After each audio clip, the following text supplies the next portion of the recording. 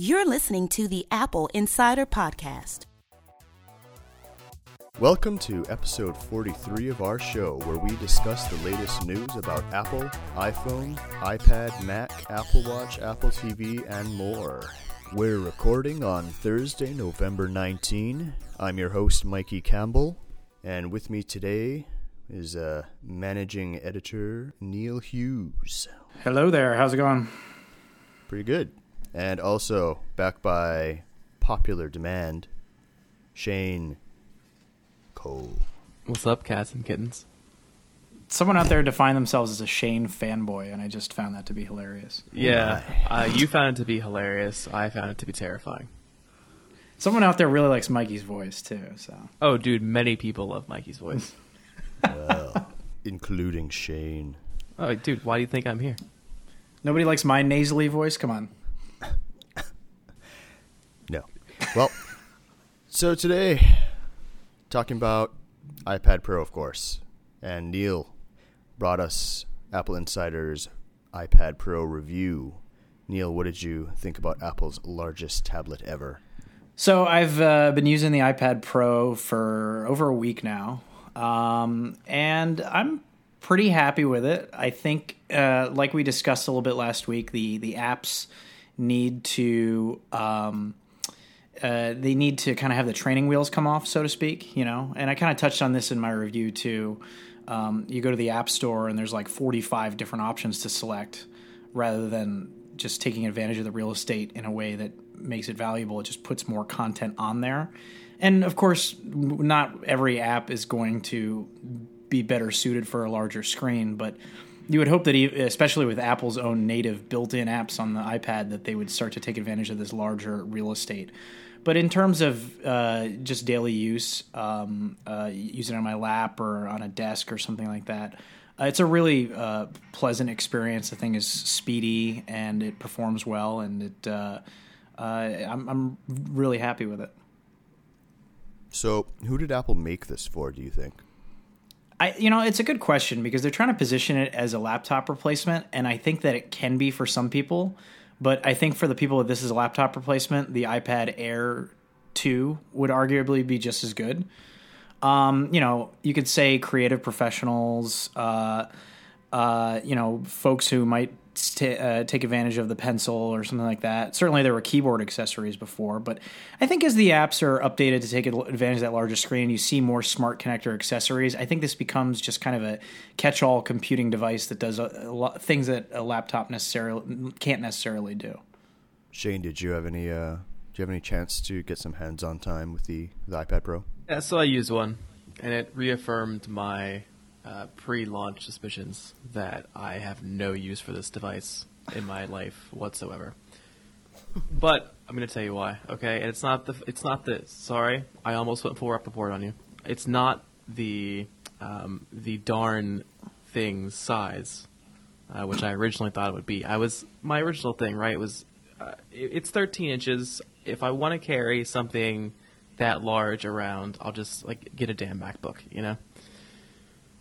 Because it's roughly the same size. It's much more capable when it comes to the stuff I do as a quote-unquote creative professional. Quote. Yeah, exactly. Unquote. Yeah. But it's at the end of the day, though, I think the hardware is not as big a deal as I thought it would be. It's not so amazingly large that I'm hung up on it. Like, my whole world has not become about the iPad Pro.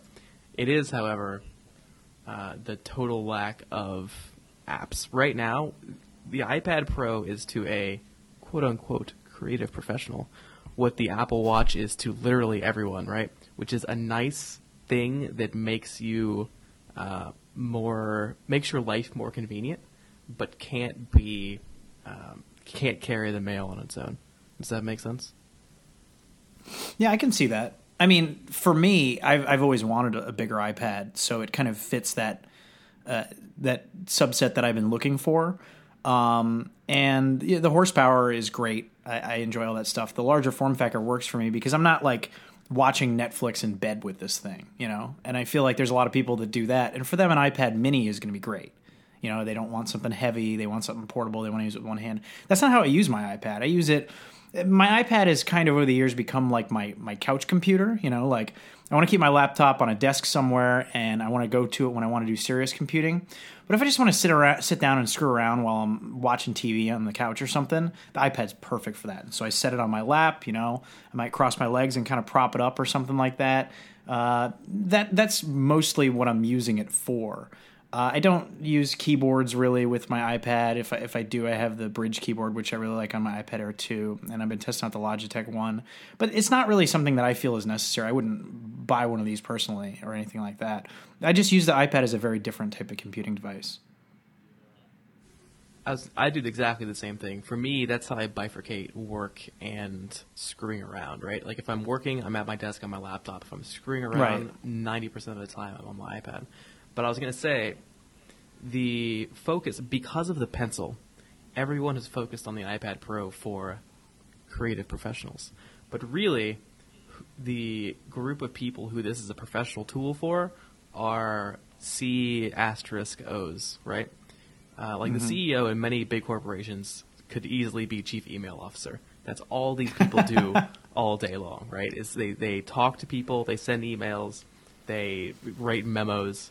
That is who this is for. And for those people who spend their entire day in Outlook, Word, Excel, and, I don't know, occasionally Minesweeper or something, it'll be absolutely perfect. I have no doubt that in the enterprise, IBM will be able to sell the shit out of these.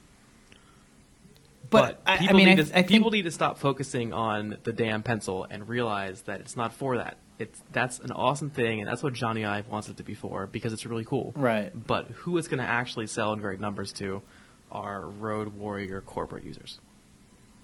Yeah. Are you saying artists don't have money to spend on an iPad Pro, Shane? I'm saying the artists who have money to spend on an iPad Pro already spent it on a Cintiq.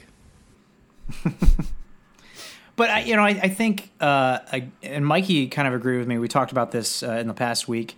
When you use iMovie on an iPad, it's a really pleasant experience where you can do stuff very quickly. It's very natural. It's very fluid, and you can see the potential there for when somebody finally decides to say, "Well, I've got all this screen real estate and all this horsepower. Screw it. Let's just make a true professional grade app." There are some things that are more pleasant and easier to do on a touchscreen than they are on a traditional computer. And iMovie is a great example of that. It's not going to replace professional grade movie editing for like a movie studio or something. But if you're a so-called prosumer, right, and you are, editing home movies and you want to have that little bit more horsepower, that's where the training wheels need to kind of come off, so to speak. So I edited together the video that we did last week with the skateboard that I checked out. And I couldn't move. I put like little titles in the corner, and I couldn't change the font, and I couldn't move where the text was displaying. And there's absolutely no real reason for that at all. Like, why can't I do that? Why isn't that allowed? No, iMovie sucks for that. And there's no reason that it shouldn't be. I mean, it's within the capabilities of the hardware and the software to do this. It's just a matter of Apple needs to really step their game up in terms of the software. And it's not that far off that you could see where we could end up with some sort of stripped down version of Final Cut or something on your iPad. I don't see any reason that we can't do it. There are certain strengths that an iPad has that a Mac does not. It will absolutely eventually get to where you're going. I'm thinking maybe 10 years down the road, though. Like the immediate future for the iPad, because see, the reason I say that anyway, I might be a total idiot on this, but there's a whole generation of kids who are growing up with a smartphone as a computer, right? Right. They don't have a computer. I mean, especially, Mikey used to live in Japan. I'm sure you've seen this, right? People don't have home computers. They have their computer at work. Keitai. Yeah. They have their computer at work, and everything else is done on their phone, And around the world, there's a whole generation of people growing up in the same manner. They don't think of a computer in the traditional sense, or the way that we think of one, right? They think of it as their phone or their tablet. And in 10 years, when that group is literally everyone, that's where you'll be. You'll be in the place where there'll be Final Cut on a touchscreen, and the iPad Air 75 will be the biggest selling computer in the world, I just I think think we're right closer now, than though, that. you know.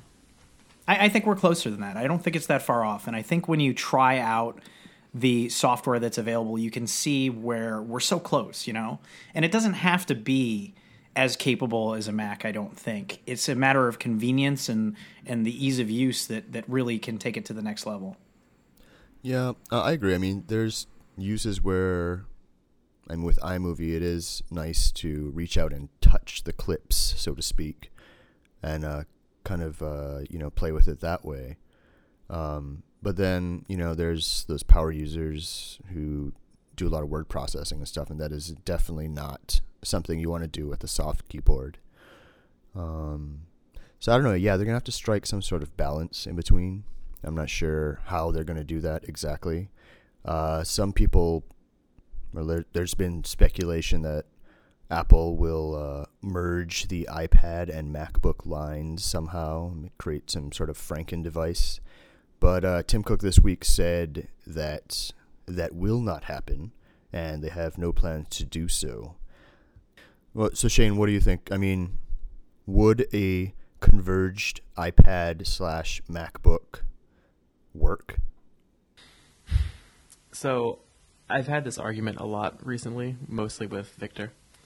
I think the Surface Book is what the MacBook should have been, and I think in the long term we're going to find that the dual OS strategy was not the wrong road per se, but the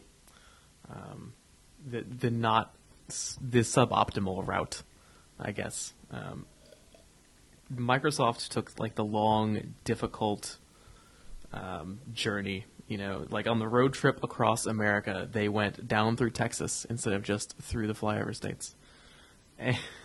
Yeah, this metaphor has gone off the rails. But eventually, I think the idea of one OS across every device will win, for some definition of win. And I think that is what the convergence will end up being, right? It won't be necessarily that there's a converged device. It will be that iOS and OS X get closer together. One of the things that sets them apart right now is tablet app quality, right? Because primarily, though, not because Mac developers are going and making tablet apps, but because iPhone developers are making iPad apps. And on Windows, you don't have a huge community of Windows Phone guys going and making Windows 10 apps for tablets, right? So what you have is Microsoft essentially leading the way. Office is the greatest set of tablet-optimized Windows 10 apps. And I think it's probably the only one anyone can name off the top of their head. But a long way down the line, when Microsoft's core of developers figure it out, I think you're going to see that was the right choice, and everything is trending. It will eventually trend toward that direction. So in that sense, yes, I can totally see a converged device. In the sense of a MacBook with a touchscreen or running iOS, probably not. Yeah, I don't see that either. And the way I've been thinking of it, especially messing around with the iPad Pro, is, this is kind of the starting point of, you buy your iPad and that's like the base computer, and then I feel like you can add on to it as needed and make it the computer that you want. But at its core, it's just a screen that does everything on its own. You don't need a pencil, you don't need a keyboard, you don't need a dock, you don't need any of these accessories. But if you want to turn your iPad into a MacBook, if you want to turn your iPad into a something you can draw on or write with, if you want to turn it into something else, that's where I think the potential for the smart connector really starts to come in. And that's where you can start to view the iPad as kind of the foundation upon a computing platform that goes well beyond what we have right now. I'm still waiting for the day when I can just come back to my desk and slide my phone into my monitor and have that become my computer. Right, yeah. I mean, that's my utopia. You got to think that, in some sort of 10, 15 years down the road, right? It's whatever screen you have becomes your device, and it's authenticated, whether it's by biometrics or something like that. Like, imagine a future where all of your personal computing information, your files, your login credentials, your wallpaper, even basic stuff like that is all saved on your Apple Watch or something. And you can sit down at any computer or any TV or any tablet or whatever, and it just instantly becomes yours. It becomes your device. I think that's kind of the future that we're headed to, this combination of local identification, cloud computing, syncing, and just kind of making it so that it's seamless and it just transitions from one device to another like you're describing. What's really interesting to me about that is that exactly what you just said is like the far out dream of quote unquote. I gotta stop doing that. The network, right? In like the late 80s, early 90s. That's what everyone expected it to be. Eventually, you would just go sit down and log in, and your stuff would be there, right? I mean, that's the way it works in the enterprise, you know. We're going back to the original concept of dumb terminals, and I think that it's kind of an inevitability at this point that's where we're going to be at some point in the future, and you can kind of feel it heading there as these devices get more powerful, but also kind of more stripped down. The iPad's more powerful than ever, but it's also as simple as it's ever been. Well, and then there's also a wild card here, right? Which is the development of the web. So how long will it be until a lot of these things that we're talking about that need huge amounts of local horsepower can be done on the internet? I mean, it's not that long considering what exists right now, Well, until we get a better infrastructure in most of the world, particularly in the United States, where our internet connections are complete crap. I mean, I can't even get a good regular cable signal from Time Warner because they compress all the video over their traditional coax. And, if you're watching a show and there's like a bunch of flashes going on, it turns into a pixelated mess. They just don't have the bandwidth for it with the current infrastructure. It's internet built on 1980s cable. And that's going to be the biggest roadblock there, is that the amount of data that's going to have to be sent immediately to do that kind of cloud computing with remote processing is going to make it prohibitive, I think, until you just bypass the wires entirely and we end up with, LTE 5th generation or whatever. Lasers. Or lasers, yeah. I was going to say, I don't feel your pain as I sit over here with my $25 a month 100 megabit synchronous fiber to the home. It's terrible. How's the picture quality on TV, though? Is it okay? Because what all the cable companies in the U.S. have done is to get more bandwidth for internet. They've started compressing everything's digital now, digital cable. So they compress all the video, and it looks like crap. So I don't have cable. All I have are the over-the-air channels, one of which, hilariously, is Bloomberg TV. But that looks amazing. Well, over-the-air is awesome. Yeah. Do they have one seg over there? No. No. Oh. Well, never mind then. In other news, relating to the iPad Pro, as we were discussing earlier, what some people are clamoring for because they believe it is the only accessory you should buy for the tablet is Pencil, right? Apple Pencil. Extremely limited availability, slowly trickling out to brick-and-mortar Apple stores in this week. We had a report earlier, I think it was a couple days ago, from esteemed analyst Ming-Chi Kuo. Everyone's favorite. Yeah. He was saying that Apple is having severe production issues, especially when it comes to assembling the Apple Pencil. And I believe there was something written today, Neil, about the Apple Pencil teardown. What did you make of that? Yeah, it's a pretty interesting, super compact design. iFixit did their usual disassembly. Couldn't even get inside the thing without taking what looked like a buzzsaw to it to shred the plastic on both sides. And they called it the smallest logic board they've ever seen in a device. It's actually a flex board that's folded in half to fit inside of the pencil. Needless to say, you will not be taking this thing in to get it repaired if the battery craps out on you or something, which who cares? But yeah, I mean, impressive design. And Johnny Ive has even said in interviews that they've learned things in creating this that will apply to future devices. So you got to think that this bodes well for our future of wearable devices and stuff like that from Apple. Yeah, I think Johnny Ive I think he was interviewed by a British magazine. I think so. Yeah. Wallpaper. He in that interview he also said that Apple is working feverishly on battery technology and things like inductive charging, and I guess Pencil is kind of the tip of the iceberg for that. It has a quick recharge function that is one of the first that I've seen on Apple hardware. Yeah, it's 15 seconds of charge or something gets you 15 seconds 30 minutes for to use. 30 minutes, which is incredible. Yeah. Yeah. So that was, I guess he wanted it to feel like an analog pencil, and that obviously means you don't charge a wooden pencil. So he wanted it to be as seamless as possible, I guess. But did either of you have a chance to even test that out in an Apple store? I tested out the pencil, yeah. Shane? I mean, it's nice. It's definitely the nicest stylus I've ever tried.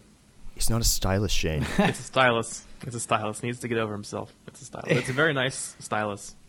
It's nice. It has all the little Apple attention to detail. Like, even when you set it on a table, I tested it out, and it rolls a little bit, but then it always stops at the same point with the logo facing up, little things like that. It feels good. My handwriting is absolutely atrocious.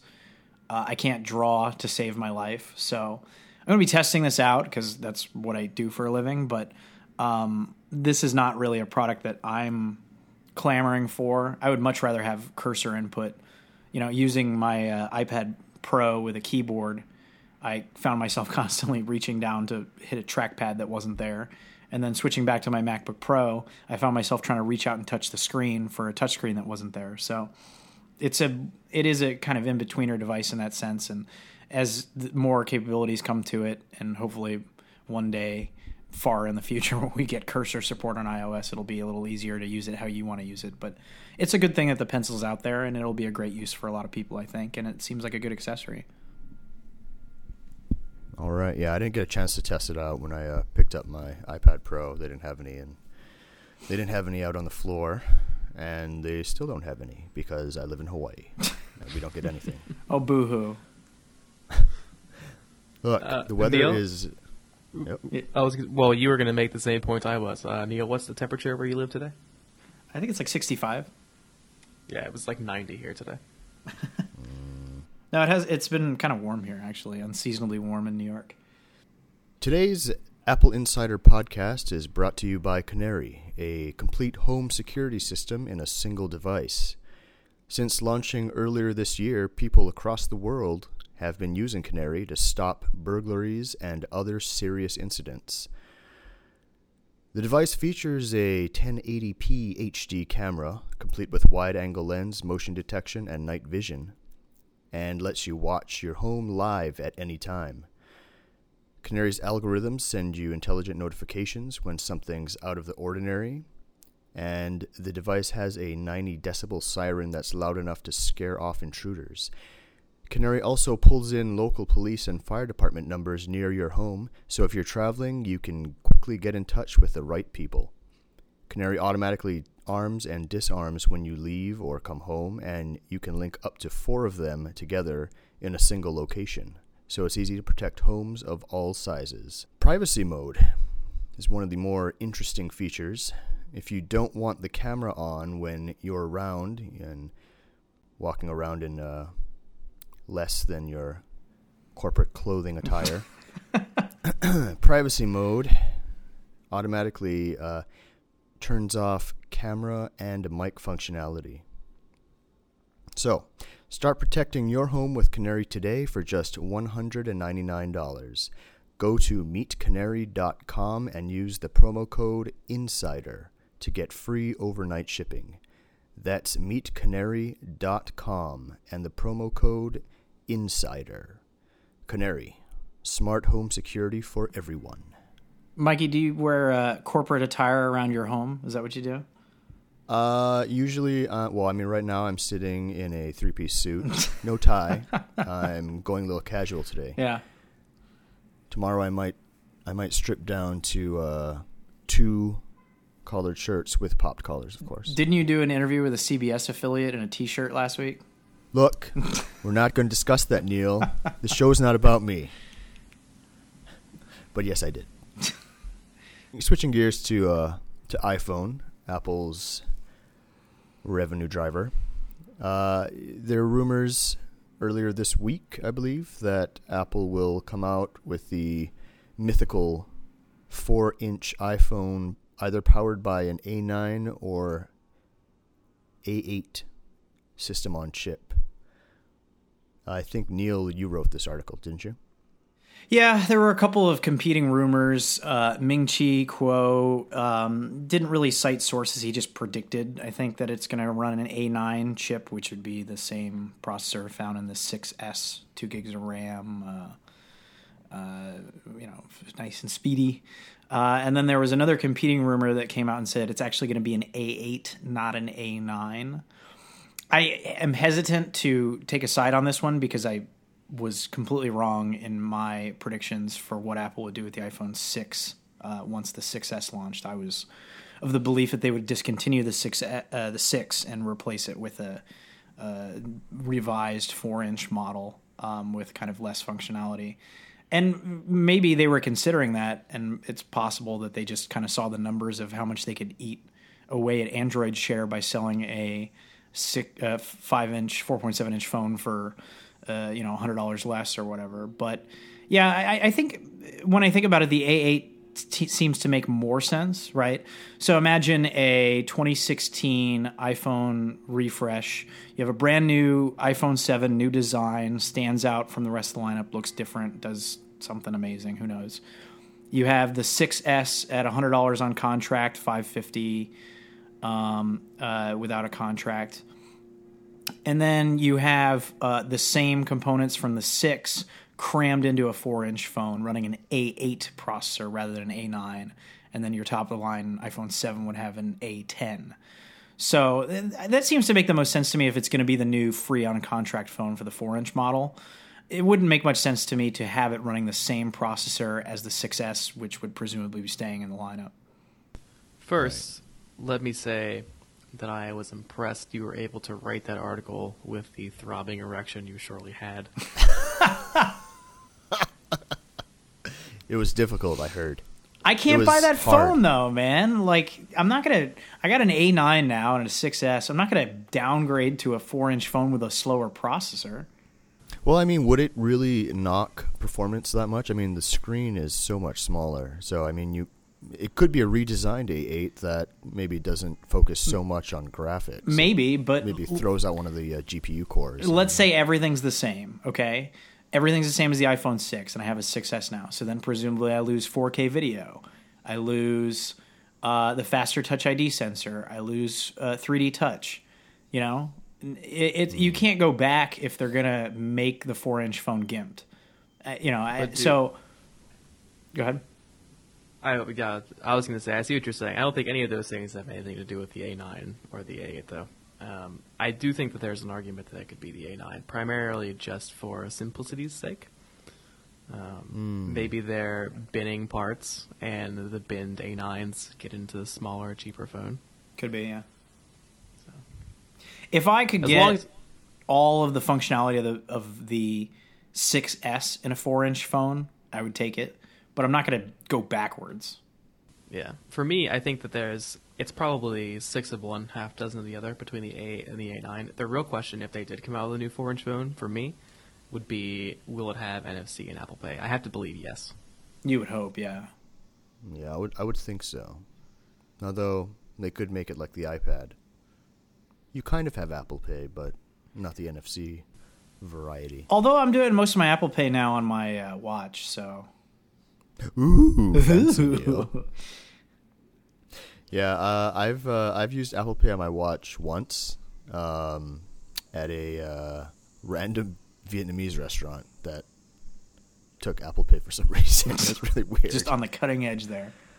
Yeah, except they didn't know how to use the terminal, so it was a little. It was a process. I find that I use Apple Pay on my watch, and I use passes for concerts or sporting events or whatever on my phone.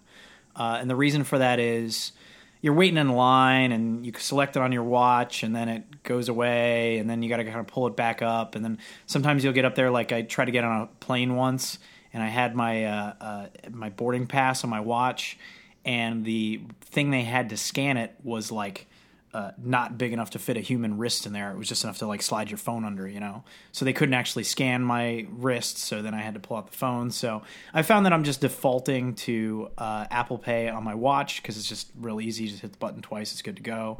And then if I'm doing a pass or a ticket or whatever, then I use my phone.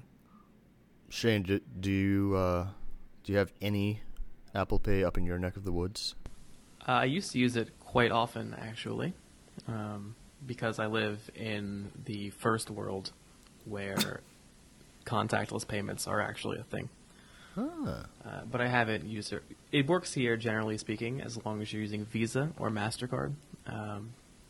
Because PayPass and PayWave, that's MasterCard PayPass, yeah? I think so. PayPass and PayWave are pretty much everywhere. But Amex, whatever their Amex's tap-to-pay thing is not. So I used to use it quite a lot when I was using my American credit cards, but now that I have non-American credit cards, I'm using them. Traitor. I know, right? Do your credit cards have built-in, not built-in, but do they have NFC modules in them? They do. Yeah. See, that's a little more convenient than a phone. Well, no, I would totally I was absolutely fine with using just my phone, to be truthful.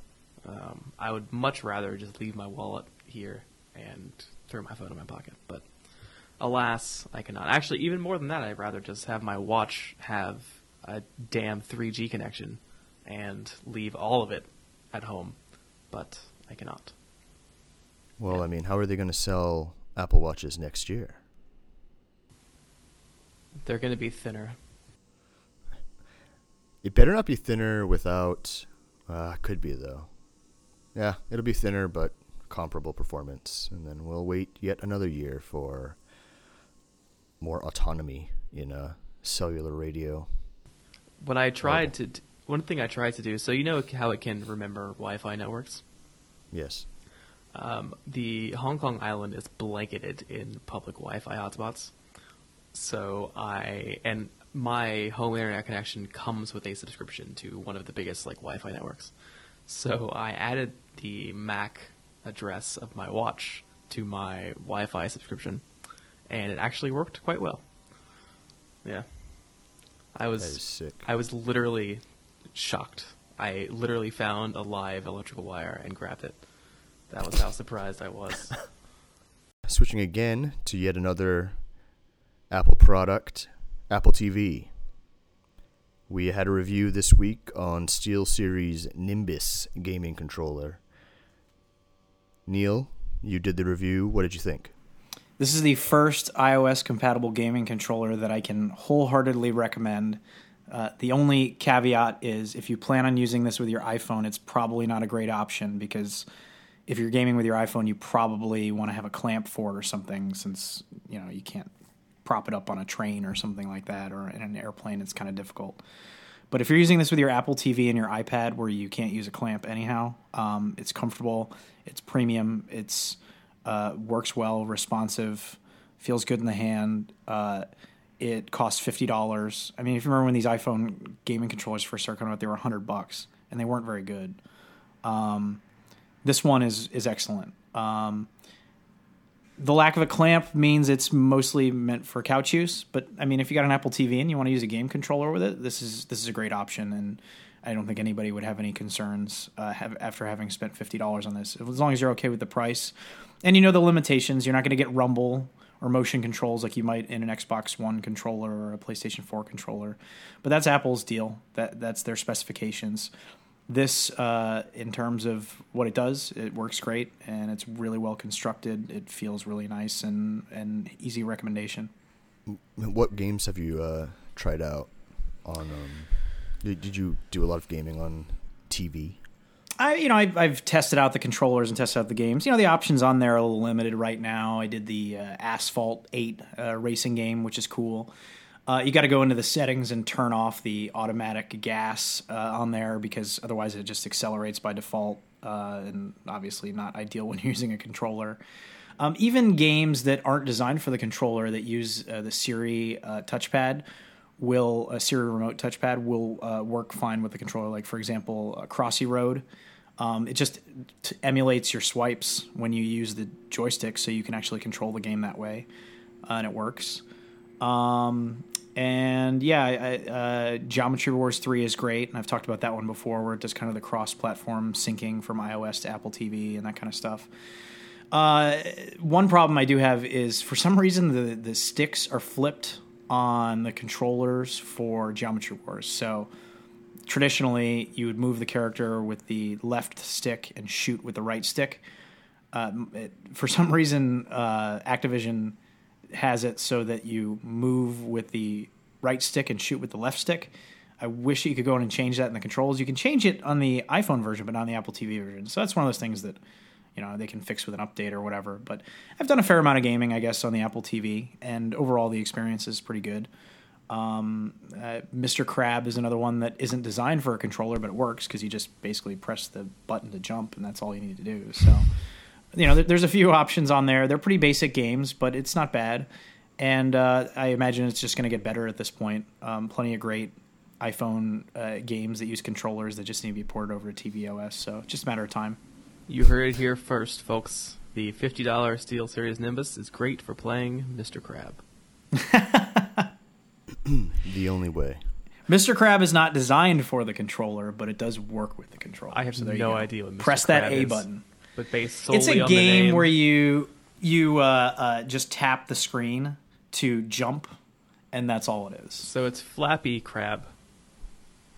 It's a little more nuanced than Flappy See, Bird. It's actually a fun game. Before you said that, in my brain, it was like a side-scrolling crab RPG. Because Mr. Crab sideways, get it? was free a couple years ago on the App Store. My wife downloaded it and played it so much on the train that she gave herself like a callus and like a cramp on a finger because of the way she was holding her phone playing the game. So it is addicting. Wow. Would you say she was holding it in a claw-like manner?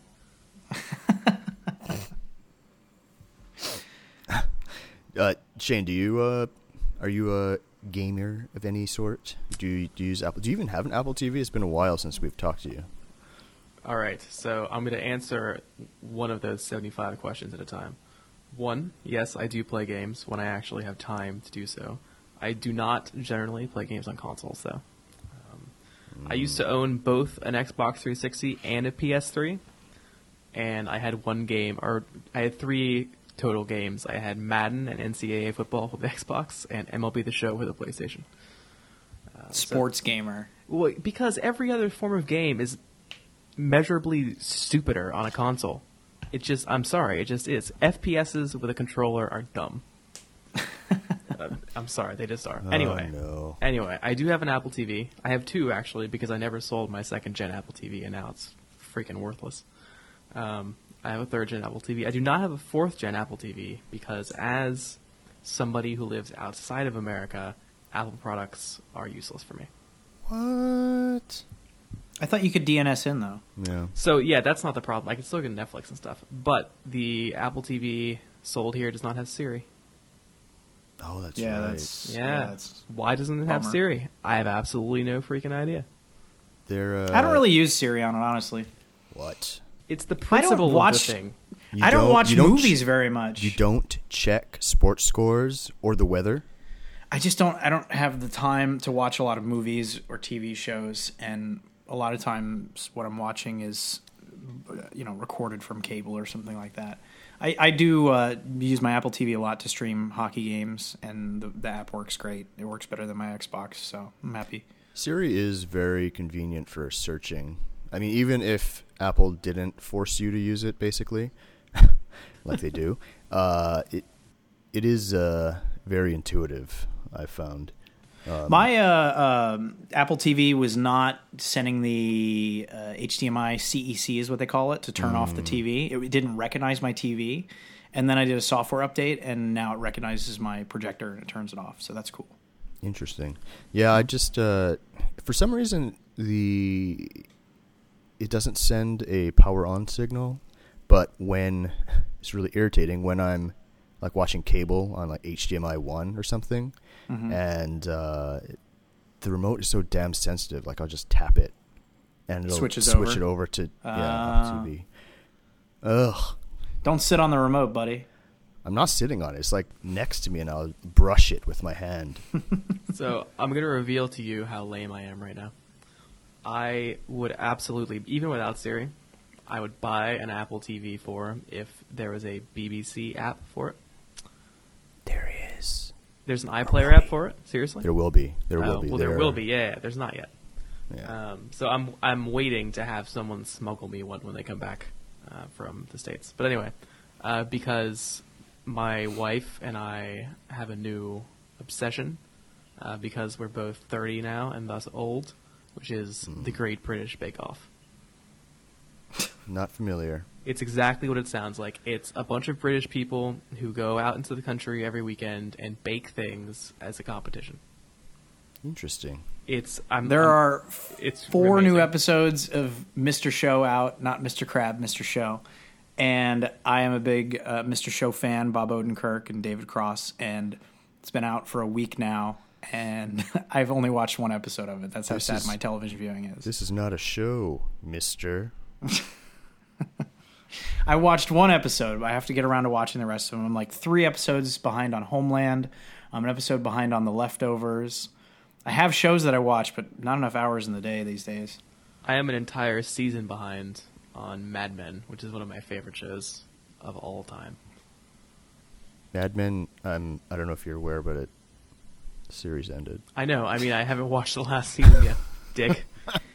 And it keeps getting worse. I have Jessica Jones coming out tomorrow. I'm not going to have time to watch any of this stuff. You know, so I give up. Is there, on the new Apple TV, can you like parentally control what shows people watch within apps? Because I would definitely do that because my wife likes some dumbass shows.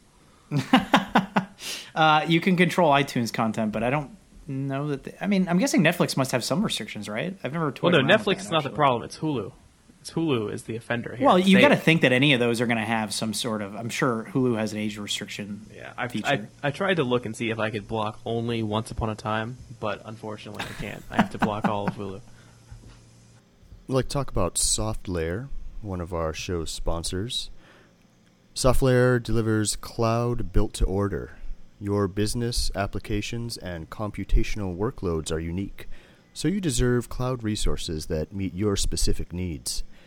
SoftLayer is one of the only cloud providers that provisions dedicated servers and virtual servers from a single seamless platform. All on demand, all connected to the same open API, all connected to a global private network, allowing you to scale your workloads up and down quickly and have ample space for storage-intensive tasks. SoftLayer is an IBM company. In fact, IBM uses SoftLayer as its cloud infrastructure foundation for all IBM cloud products and services. Even if you're not looking for infrastructure, you can benefit from SoftLayer when you use platform or software services for IBM Cloud. All of our listeners have the opportunity to get $500 off. What? Hold on. My cat is attacking my computer. All of our listeners have the opportunity to get $500 of cloud infrastructure by visiting softlayer.com/podcast. You can order bare metal servers, virtual servers, storage, networking, and security servers from your choice of data center. SoftLayer has 24 data centers around the world, and all of those servers and services are connected to SoftLayer's unique network of networks which separate public, private, and management traffic, ensuring that traffic to and from your cloud infrastructure travels more efficiently. You can automate and control your cloud infrastructure with a granular API or in the easy-to-use SoftLayer customer portal. Visit softlayer.com/podcast with a capital P to get started with your $500 off servers, storage, network, and security on a cloud built to order from SoftLayer. All right. That is a horrible piece of copy. All right, let's see. Let's leave that. Let's leave that in the podcast. Okay, so one of the more highly anticipated Apple accessories finally came out this week. The Apple Watch dock, or I believe they're calling it the magnetic charging dock, will be available in stores, or is available in stores right now. I'm not sure if Neil, did you get a chance to see any of these in person? I know they're not shipping yet. Well, at least they just showed up in stores and online this week. Some stores, and as somebody who likes docks, this one doesn't really. It looks ridiculous. Excite me. Yeah, it's like a little puck with a lightning female connector on one side that you would plug a cable to, and then the magnetic round part of it is in the center of it, and it can lay flat in the puck, or it can pop out to allow you to use the watch in nightstand mode. So, I mean, it's cool. Is it though? I need to see one in person before I pass final judgment. But I had the following questions. 1, why is there the little rim around the edge? 2, why does it look like a pillow? 3, why is the thing in the middle stainless steel? 4, why does it look like a pillow? I think we know who designed this, right, Shane? Yeah, Mikey and I were talking about this, Neil, while you were, I don't know what you were doing, striking with fast food workers or something. Mm-hmm. And our theory is that Mark Newson designed this because he is on a jihad against flat surfaces. I posited that if Mark Newson I think he's married, if he got divorced and then married Zaha Hadid and they designed a house together, there would not be a single flat surface anywhere. They would go to get on the bed and they just roll off, and they continue rolling until they reach the lowest point of the surely curving floor. Speaking of curvy things, yes, Osmo. Neil, what is Osmo, and why should I care? So just arrived in the mail today from DJI, the company best known for their drones. They have a new camera system out. There's a swappable lens format that they have. What is it called? You guys remember the name of it? No. Well, anyhow, they have a swappable lens that they created with a gimbal for their high-end drones. So not the Phantom drones. It's called the ZenMuse, are the names of it. So there's X3, X5, and X5R. So they offer different capabilities. They all record 4K, but larger lenses, different sensor size, that kind of stuff, right? So you can swap these lenses, and they're compatible with the high-end DJI Inspire drones, but they're also compatible with this new product called the Osmo. So the Osmo is like a camera on a stick with a gimbal, and it's a small little, the swappable lens up top, kind of, it's like smaller than a GoPro essentially. And it's got a really nice metal iPhone clamp on the left side. And so your iPhone connects to the Osmo, and it acts as the viewfinder for this really smooth, nice gimbal. So just got it in the mail today. I'll be working on my review over the next couple weeks. Don't want to pass too much judgment on anything just yet. But immediate out of the box, very impressive hardware, really nicely constructed. I really like the arm that holds the iPhone securely. It's a cool design. It all folds up to be really compact, which is something that's really appealing to me. And the quality looked good from how I messed around a little bit. It uses a Wi-Fi connection, not Lightning. which has its trade-offs. You don't need a cable or to plug anything in. I did find that with the DJI Phantom drones, it was a much better experience when I could just plug in a lightning cable, didn't have to worry about connecting to the Wi-Fi. But it was minimal lag, that sort of stuff when you're shooting. But yeah, so basically your iPhone acts as the controller, adjusting the settings on the camera and as the viewfinder. And the design of it, the hardware just feels really nice in the hand. It's really well constructed. Awesome. So just to be clear, it has its own camera sensor, or is it using the iPhone's sensor? No, it's its own camera sensor on a gimbal, and then the iPhone just connects to it and serves as a viewfinder. So the camera connects over Wi-Fi, a shared Wi-Fi network, to your iPhone, and then your iPhone lets you shows you what the camera is seeing as you're shooting, essentially. And so then you can swap the lenses. So you can get these DJI Zen Muse lenses, and if you get a higher end one, it comes with the X3 or whatever by default, the one that's on it. But then you can swap them out and get higher quality ones. But it's got a built-in micro SD card and reader and physical controls on it, so you can tilt and pan the camera as needed. And then there's a lock button on the front, so you can lock at a certain angle while you're shooting and stuff like that, move the camera up and down, and it fixes on a certain point. Dedicated hardware record button as well. But then you can also use the touchscreen on your phone to change from photo to video or recalibrate the gimbal, stuff like that. So it comes with its own app then, obviously. Yeah, it uses the same DJI Go app that powers the Phantom drones as well, and Inspire. So all their drones and then now this camera all connect to the same app. Nice. Yeah, it's an interesting product, and it's not quite a GoPro competitor, but it's going after some of the same market segment that would want a GoPro. Especially, I think the biggest knock on GoPro now is just the shakiness of the footage. And GoPro obviously doesn't sell any sort of a gimbal, so the fact that this is an all-in-one kit with a gimbal, and you could use it for some of the same, because it's so portable, you could use it for some of the same capabilities as a GoPro. It obviously doesn't have the same, waterproofness, durability of a GoPro, but I think that they overlap markets a little bit here, and you can kind of see where DJI is starting to go after GoPro, especially with GoPro planning to launch their own drone to compete with the Phantoms and stuff next year. So that market space is really heating up, and DJI is really doing some cool stuff at the moment. I'm excited to see and test out this product and see how good it is. So the camera on the thing only points forward, right? Well, I mean, yeah, you can change the angle on it, so you can point it up or down, and then you hold it in your hand. It's a one-hand grip with a gimbal on the end. I think based on Mikey's chortle, he knows where I'm going with this.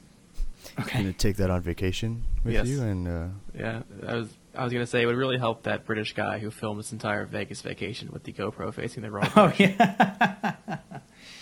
Yeah, that was a funny video. Yeah, it seems pretty smooth from, just testing out real quick in my apartment, just kind of panning back and forth and seeing how the footage looks. It's about what you expect from a gimbal, pretty cool. You can shoot. Go running with it? I don't think I'll do something that's going to, at least put it to the test, yeah.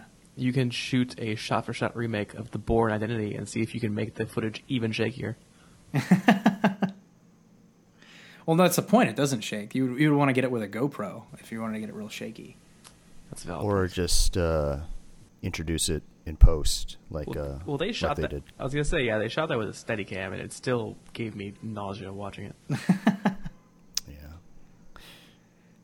But yeah, I love these ultra portable camera kits. If you're looking to shoot video and you're an iPhone user and you want to get something a little more stable than you can get with a GoPro, and of course you have the funds. How much does this thing cost?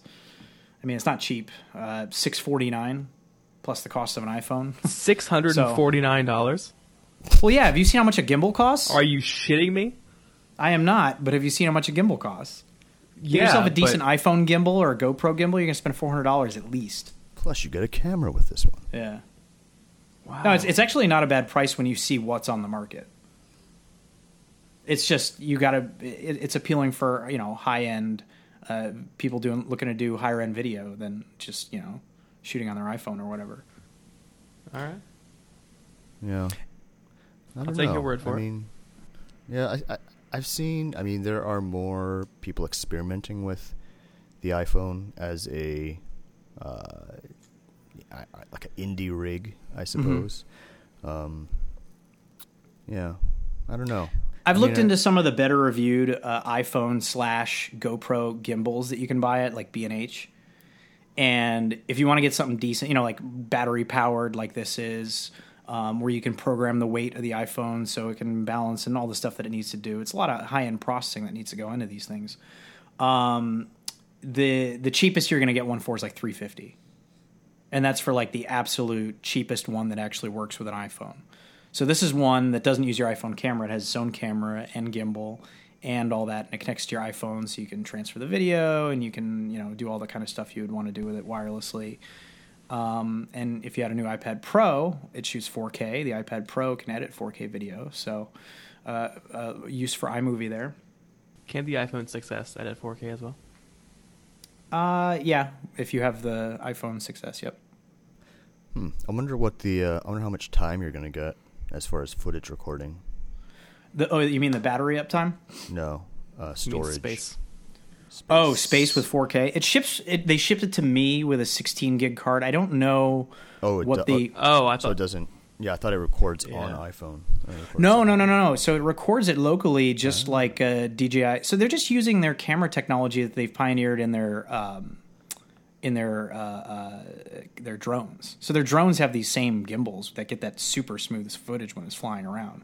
So basically what they did was they just took all the technology that they've done on that end and said, well, let's just make a handheld camera with it. Or they took the rotors off their drone. A little smaller than their drones. That's the main knock I have against any of these DJI drones is just the size of them, If you want to bring it anywhere, forget it. Yeah. Well, at least they're not as big as their Hexawing or Octawing. Those things are massive, yeah.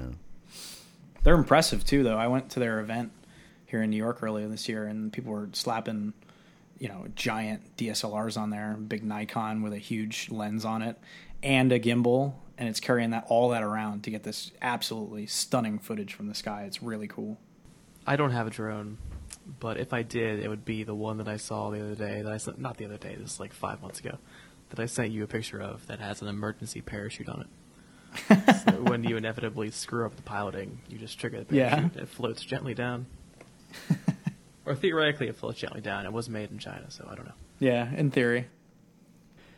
And that does it for this episode of the Apple Insider Podcast. Again, thanks to Neil and Shane for coming on. Neil, where can our stalkers / listeners find you on the internet? You can obviously read me at Apple Insider, and I am on Twitter at ThisIsNeil. And Shane, your considerable fan base can find you where? I don't know that I want to tell them where they can find me. They'll find you anyway, just, Well, you can just assume wherever Neil is, I'm not far behind. Indeed. So find him and then go from there. And I am Mikey Campbell. I can be found at Mikey Campbell 81 on the Twitter machine and appleinsider.com. And next week, Victor will be back with more quips and glib comments. Until then, good day. This episode was brought to you by Canary, a complete home security system in a single device. When Canary detects something out of the ordinary, it sends intelligent notifications with HD video straight to your phone. Canary puts you in control during an emergency. Through the Canary app, you can watch live footage, sound a built-in siren, or connect with police near your home. Start protecting your home with Canary today for just $199. Go to meetcanary.com and use the promo code INSIDER to get free overnight shipping.